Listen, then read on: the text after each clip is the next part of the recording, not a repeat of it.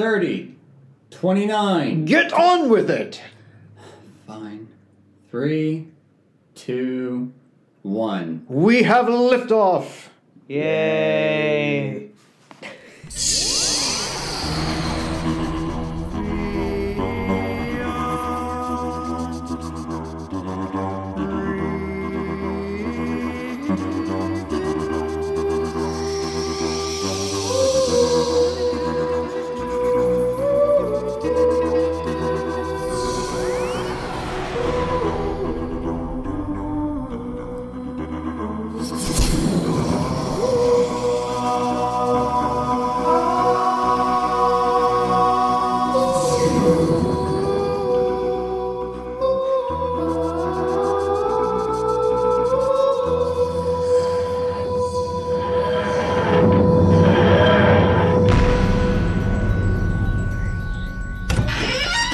Welcome to the Whovian Review. I am Michael. I'm Shelby. Colin's here in Ed Space.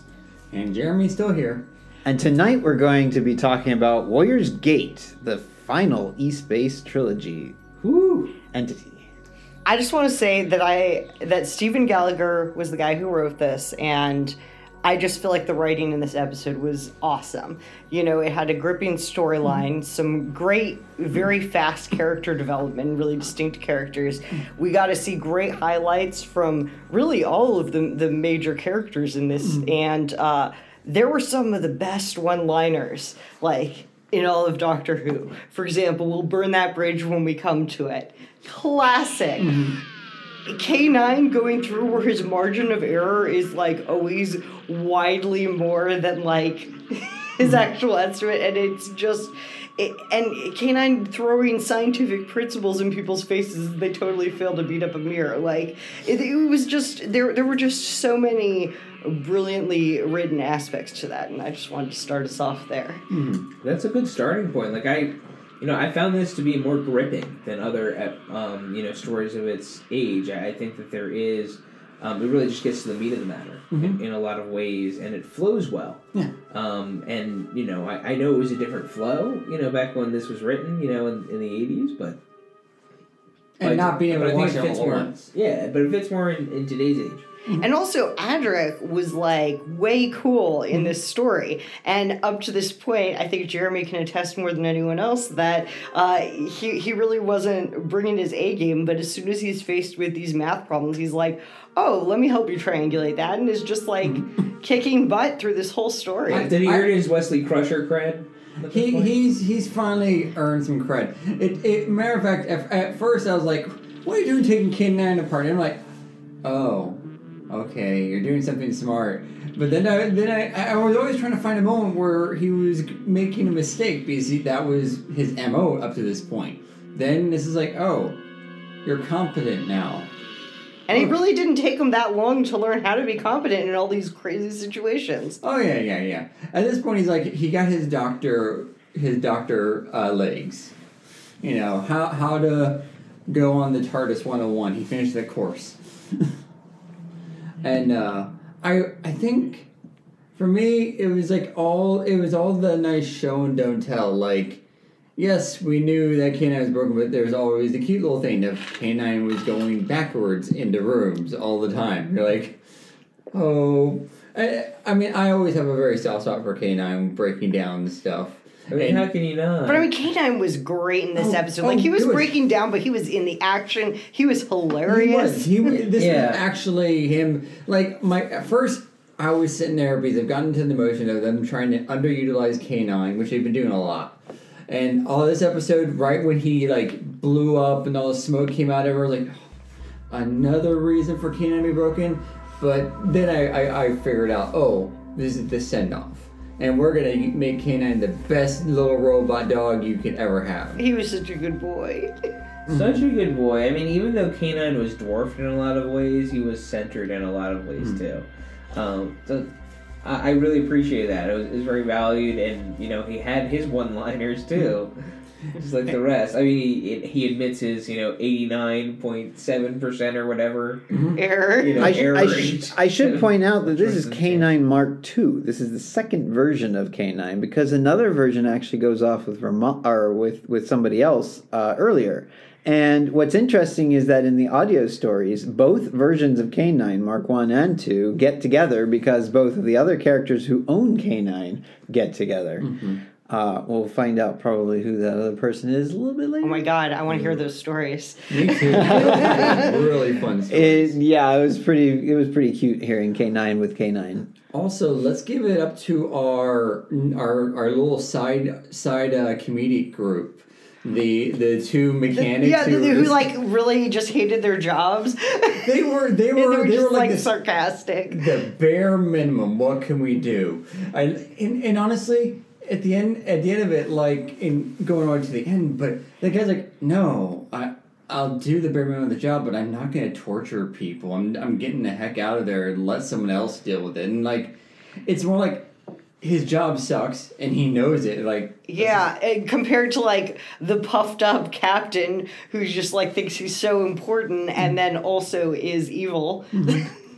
It's what happens to captains. You don't know, but it was great. It's like really distinction. It was like, and it was also I thought really cool how they sort of turned it on its head a bit because we see that the whatchamacallit, the Tharils, used to be the ruling class and they had slaves and treated them poorly. And not that justifies, themselves being enslaved, but you kind of look at it and you go, wow, there's more to this. There was a lot of depth. And the best part about that aspect of the story, like at one point he's talking to him, like, yeah, well, we're the rulers, we're the strong, right? And everything else. And then he comes back and it's like, nah, I was wrong. Like, we've learned. We've been punished enough.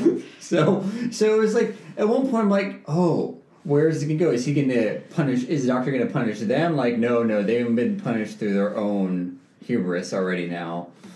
And I thought that was cool. Yeah, there was like an interesting amount of balance to it where, you do feel like, okay, maybe they were justified being punished like that, but not forever.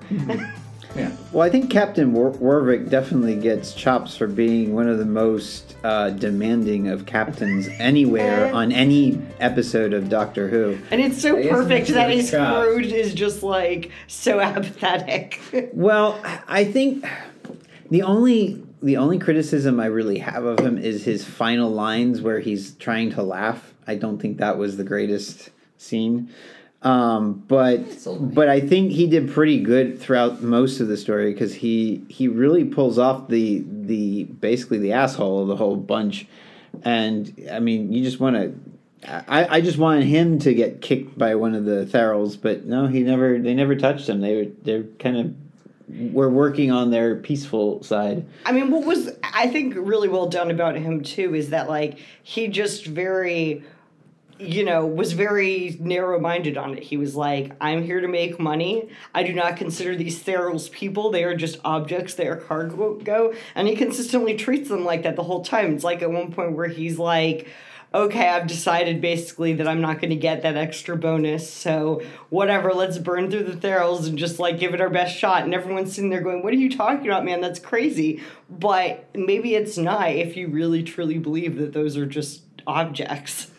I mean, that's the whole thing about slavery. You dehumanize someone to that extent. Exactly. It was so well depicted. Yeah. Well, I like the parallel because then you also have the Tharils who in the past actually were enslaving the humans. So it kind of, or the human-like creatures. Yeah. Is that ever really say that? Like, we know that they're humanoids. They look human, but we've seen this before. Right. It's not human, but... It's a Star Trek rule. Like, you have also 1 billion planets already out there that basically they don't worry about makeup. They just do different costumes.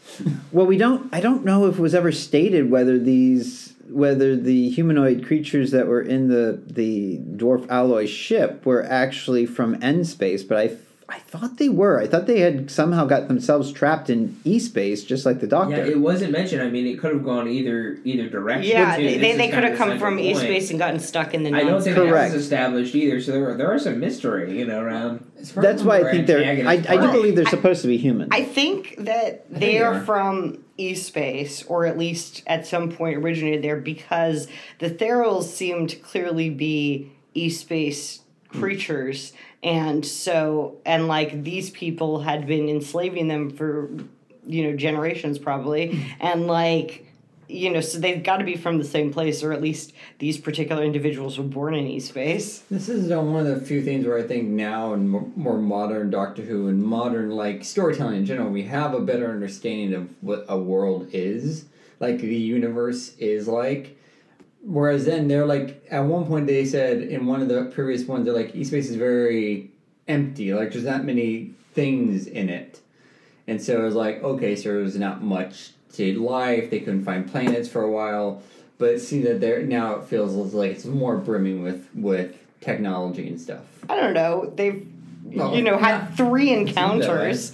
Yeah, I know. Who knows how long they've been there. No, but still, you'd think a change just like that would be pretty drastic to what life would be, in that kind of part of a universe, but it's very similar to our own nonetheless. Yeah. Some sort of convergent evolution on a very grand scale. Mm-hmm. Very, very grand. Or maybe everyone who's in E-Space one time came, their ancestors came from N-Space, and it's just they're the descendants of everyone who got sucked through that CVE, and so they've all evolved separately on their different planets, and that's why there's spaceships crashed all over the place, but there's no seemingly other civilization that was already there. Kind of an Interstellar or something, like someone left a gateway out here for us to find. That brings me... 3 that become 1 in some other random place. Yeah, that brings me to the Gundans, which I thought were kind of creepy robotics, and I really like the idea that there's all this backstory that they were able to kind of give to the Doctor as he's trying to get information, but yet it's still kind of mysterious because you don't know exactly what they're talking about. You just know that they've got some information the Doctor understands, and I think that really kind of adds to the story. I remember when I was a kid watching this, and I was pretty young when I first saw this, so I was probably 12 at the time. I really did feel kind of a realism to this script, and the fact that I think with not only just the music but also the soundscape that they had throughout the whole thing, they really kind of, when you're in this void, you hear this kind of background kind of constant hum, and it really added to the whole atmosphere and just gave this kind of a really weird vibe. And so it gives, and I think with the Gundans, especially with the voice that they created for that robot, it really kind of gives it that kind of epicness or that kind of oomph that it needed. And it kind of makes sense, you've got people who have been, enslaved for who knows how long. They build some fancy robots to come and take down their oppressors, and then they end up just taking their place. Exactly.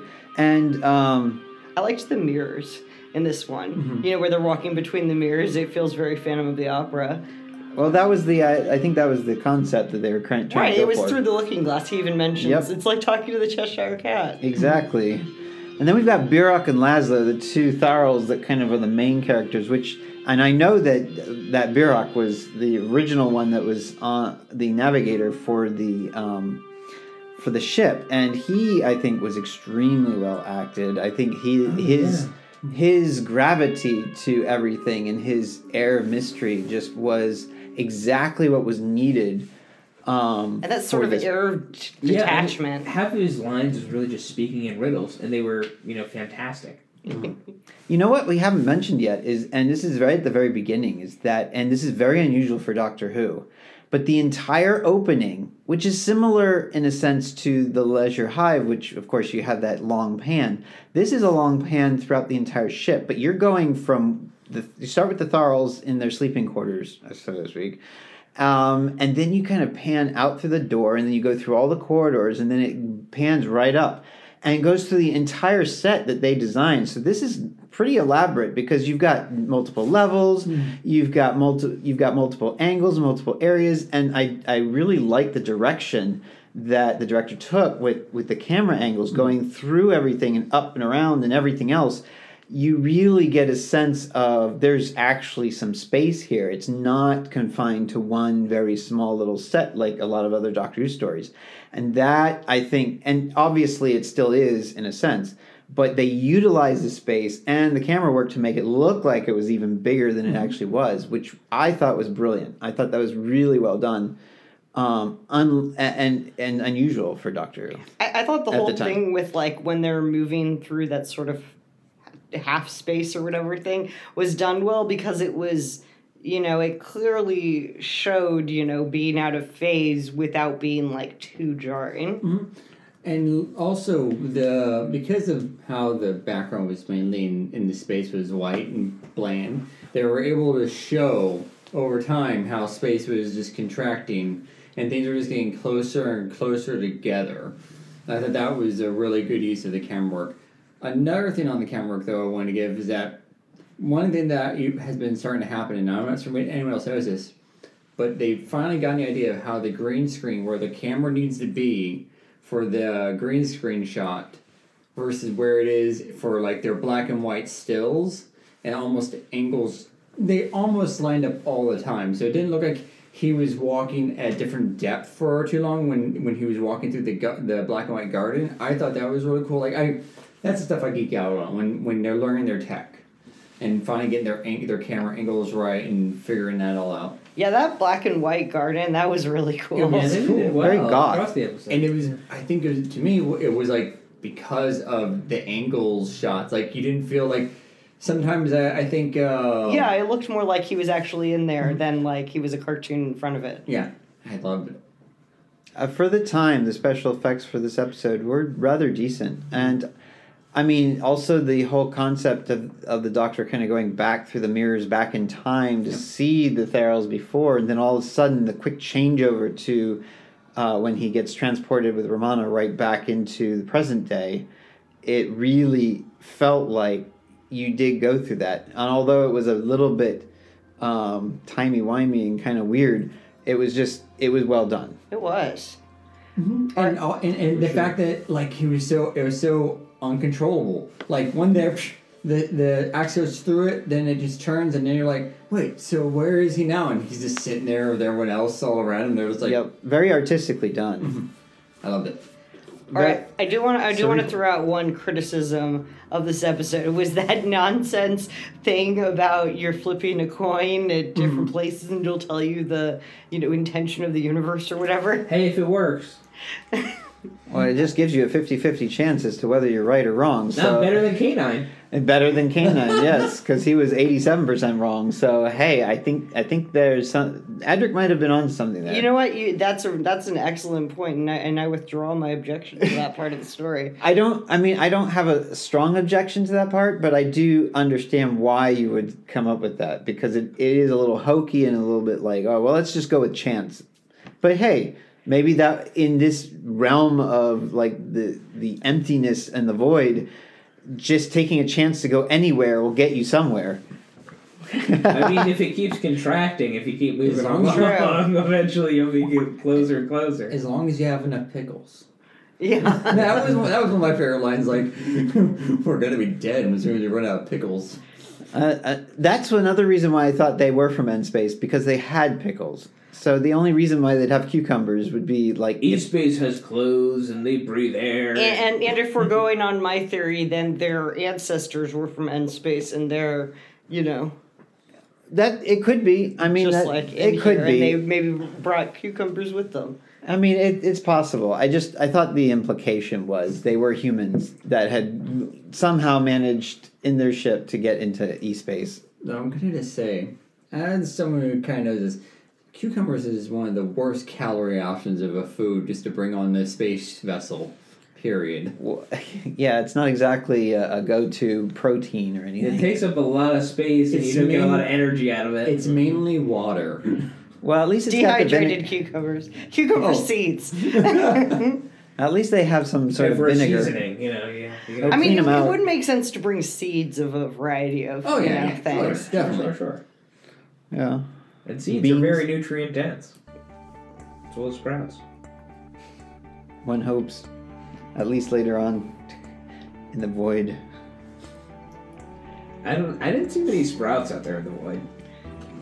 And not much of anything. Yeah. It's a bleak, empty space, a void of just bright white nothingness. Not so bleak was the makeup design of the Tharils, which I thought was rather well done. It was well done. And a lot of people... What bearded beauties? No, they were the main attraction. But I mean, it would be an easier or more fun thing to cosplay for a lot of people. It would be pretty difficult to cosplay. Will I see it on you at AwesomeCon? No. I have other things to do, I believe. Oh, that's right. We are going to be at AwesomeCon. June 17th, Saturday. Whovian review. Is this the fifth or the sixth time? Fifth. The fifth time presenting at AwesomeCon. We will be in room 206 at 4:15 p.m. on Saturday, June 17th. See you there or see you later.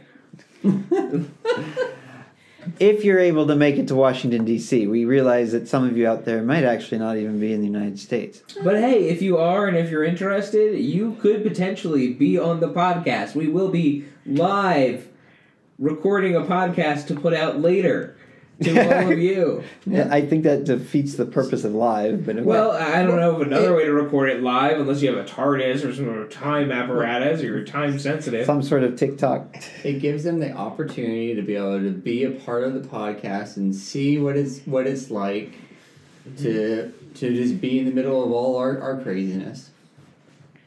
We also had to deal with a goodbye in this one. You are the noblest Romana of them all. 2 goodbyes. Yeah. Well, yeah, I was thinking of a collective goodbye. Oh, okay. And a very good boy. Yeah. The best boy. So we've got Romana and K9 staying in the void with the Tharils and going all throughout E-Space. But K9 does have the ability to build a TARDIS for later. Which, doesn't quite fit in with the more modern Who's interpretation of the TARDIS being, having a biological component. K9 can birth a TARDIS. He has that power.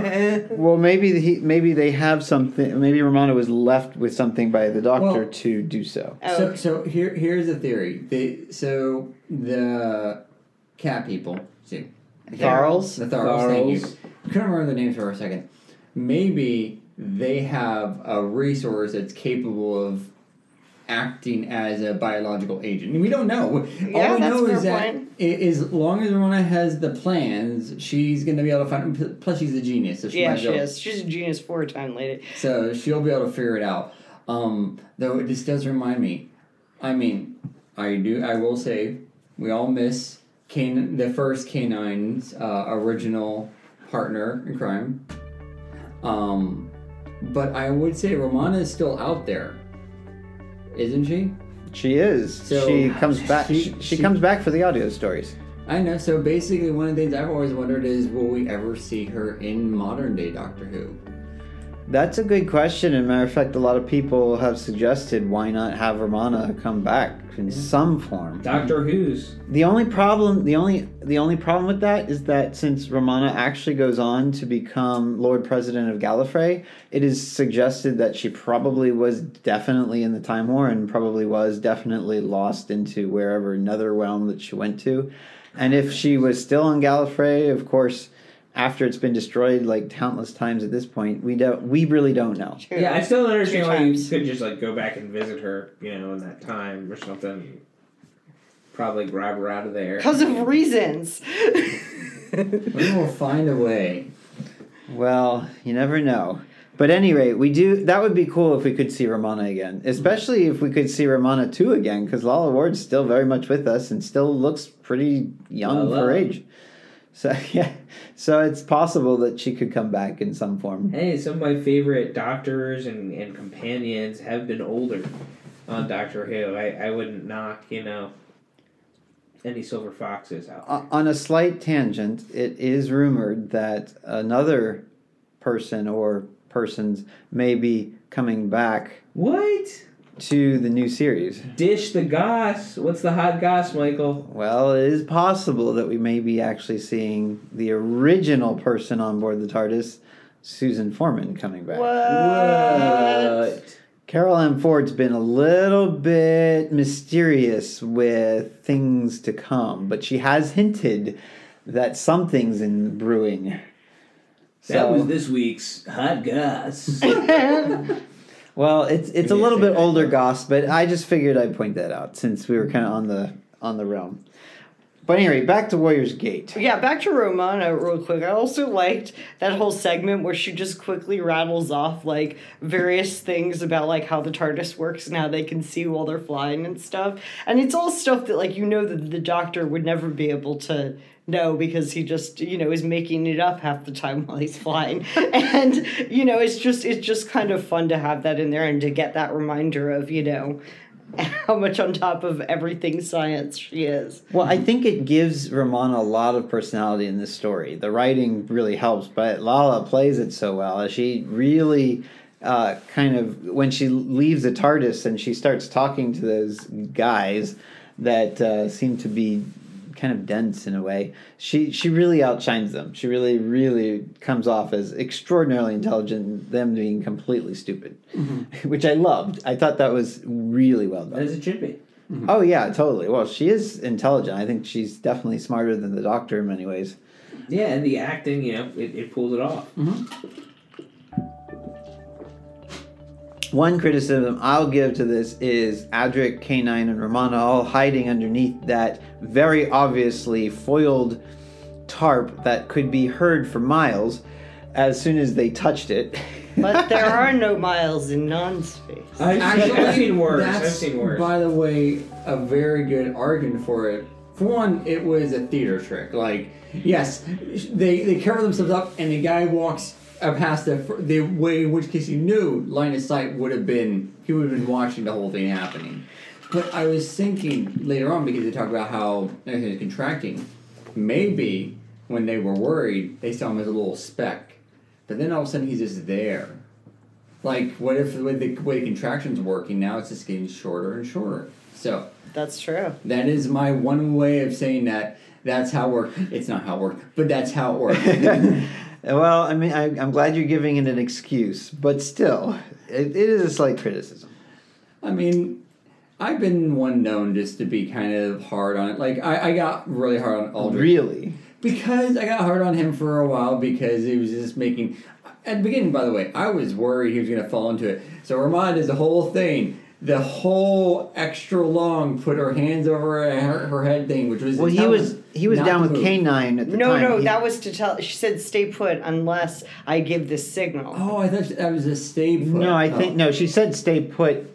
Especially if I give this, you stay put. That's what I heard. And he, of course, goes straight to open the door. I'm like... Well, no, he didn't see her because you see him go down to K9 because K9's trying to give him some information at that point. Oh. So he didn't see her. It's very clear on that one that he was not able to see her do that at that point. It was just a split second Adric looked away because he was still training on his eyes on that screen until K9 distracted him. So yeah, but I think, he became really triumphant in the end when he was just had that massive antenna dish. Like, I don't know what this does, but I control the buttons and it's pointed right at you. Oh yeah, that was awesome. That was just like, dang, now I have to like you more. But then I was already on Team Aldrich, so now there some points.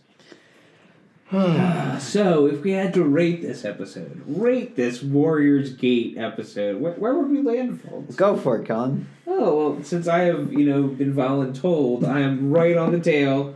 I will start us off here. But I thought this was a great episode. Mm-hmm. It was, as we said, I think it got straight to the meat of the matter. There was a distinct lack of filler, which in this age is somewhat of a rarity. Mm-hmm. And finally, even though K9, my main man, was dwarfed a little bit, he was not put in a corner. He had a lot of great lines, and I think it was a proper send-off for the goodest of boys. Mm-hmm.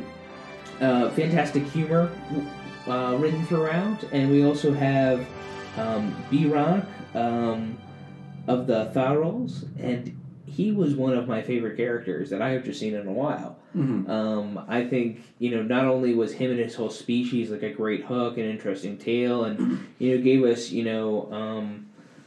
somewhat more of a moral telling and really, good reason for the plot to move forward. But it was just interesting, and he was an interesting character. I thought he was portrayed well. The tide movement and the time winds, I thought were a good hook for him. And more so, he just, I thought he was a great philosophizer, but really it's just kind of like, I guess, trippy, sage-like, Nostradamus kind of lines that he had here and there. But I thought it was a lot of fun. But yeah, a great send-off for two characters. I was gripped by this episode for whatever reason. Was in my headspace, but more than that, I think this was one of the stronger episodes that I've seen in a while. I think I'm going to really rate this close to what I just rated the last episode, which I think was agreed by all to be, a beloved favorite of some sort or another. But for me, it's going to get an 8.5 out of 10, and I think it deserves it well. I'd like to go next, if that's all right with everyone. Mm-hmm. I agree with Colin on what he was saying about it. I think this is a really great episode. I think everyone in it really shone in, their own ways on it. We had really interesting concepts, and, the kind of idea of there being, positive and negative space, it really, becomes at its most interesting in this sort of zero space in it, and they really pull it off. And there were just some fascinating ways that they were, approaching the concept of time in this, and approaching morality and ethics and redemption, and it really did show a lot. And like Colin said, there was great humor in this. I mean, and I think that I think this is one of the best classic Doctor Who stories. I'm going to give this one a 10. Oh, okay. Wow.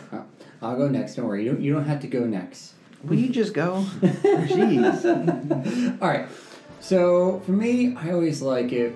Doctor Who is always trying to have a theme, and sometimes they just really nail it. You take the theme of like slavery, and there's a lot of ways you can go wrong or not do it justice. But I think this is one of those ones, especially for the time, where they really nailed the lesson, which is that slavery is in all its forms just bad. If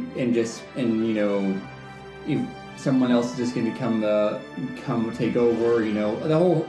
Everyone who's stronger trying to override everyone else, and not just slavery, but also like workforce, because you also had it's like the oppression of the different, right? The oppression of the quote unquote democracy. They had that shit. Oh yes, that line. Thank you. I forgot about that line. These were all elements that were just woven in through this, and they weren't in the way that they're not beating you over the head.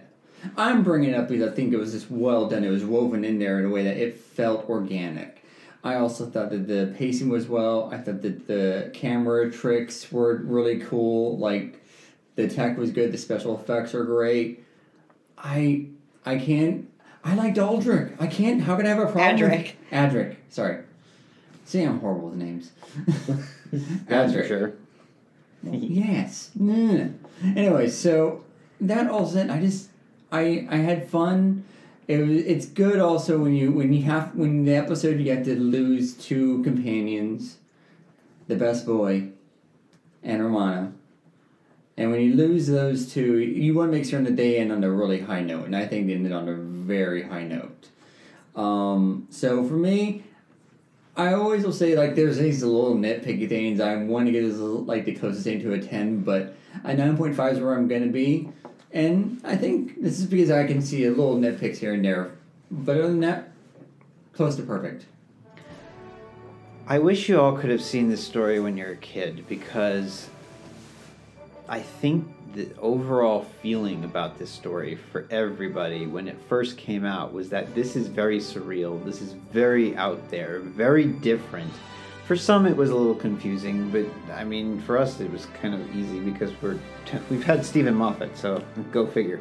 But I really, I really think that this story was, I think, ahead of its time in its storytelling and its ability to kind of bring in the characters and bring you into a world that you actually cared about. A lot of the characters, I even cared about some of the humans that were on board the ship. So. Because I think they were just well etched out. Again, it goes to writing. I think some of the writers in Doctor Who could probably learn something from this. But I really love that. The music, Peter Howell comes out and does his usual trope here, and he even brings in some classical music when they go back in time and have the whole dinner feast. He kind of dives into that kind of, I don't know what you'd call it, but just it felt like you were back in the Middle Ages kind of thing. It really felt surreal, and watching Romana go was absolutely heartbreaking for a kid in my shoes, and I didn't want her to go. I think Lalla Ward had enough of Tom Baker at this point, so I think she was ready to go. But I do realize that a lot of people had wished she had stayed on at least through the rest of Tom Baker. Wait, didn't she bury him after this point? She did, but that she had enough of working with them. Oh, okay. I think things soured because they were 24/7. They were always working together, and then they were always at home together. So it was like, when do you get a break? But they were just not compatible in the end, which is sad. But at any rate, this story, it does have some flaws and here and there, but I mean nothing that's egregious. I think, do I like it as much as I liked State of Decay? No, I don't think so. But it's still way up there in my book. It's going to get a 9 out of 10 for me, and I think that a lot of Doctor Who fans really do remember this story because it was so different. It just had atmosphere. It had a completely different feel to it than almost anything that came before or after. And that's what makes it special. So, there you have it. We have gone through all of the E-Space. Now that we have finished Romana, we're actually going to go back in time and start... What? We're actually going to start with Leela next time. We're actually going to go back so we can actually finish off all of the K9 stories. So we'll get to go back and see more K9. Nice. Oh. I hear the leather bikinis aren't bad either. Oh, yes. Leela's going to be one of those companions that Jeremy and Colin are going to absolutely adore watching. And I absolutely adore watching her for entirely different reasons. And it's okay if you like her leotards. Also, for any future fans out there, Leela from that show is actually based on Leela from this show. Yep, exactly. And we're going to get into some pretty decent stories starting in season 14. Well, we'll be kind of in the middle of it. But when we first watch the Doctor in our next story, he will be alone. Ooh. No companion in the TARDIS. Wow, that will be different. But I will say there is one character I think we're all going to love in this one. Any rate, that's enough from me. I'll have to say goodbye to y'all. 1 is the loneliest number that you can ever do. Bye-bye. Bye. Bye.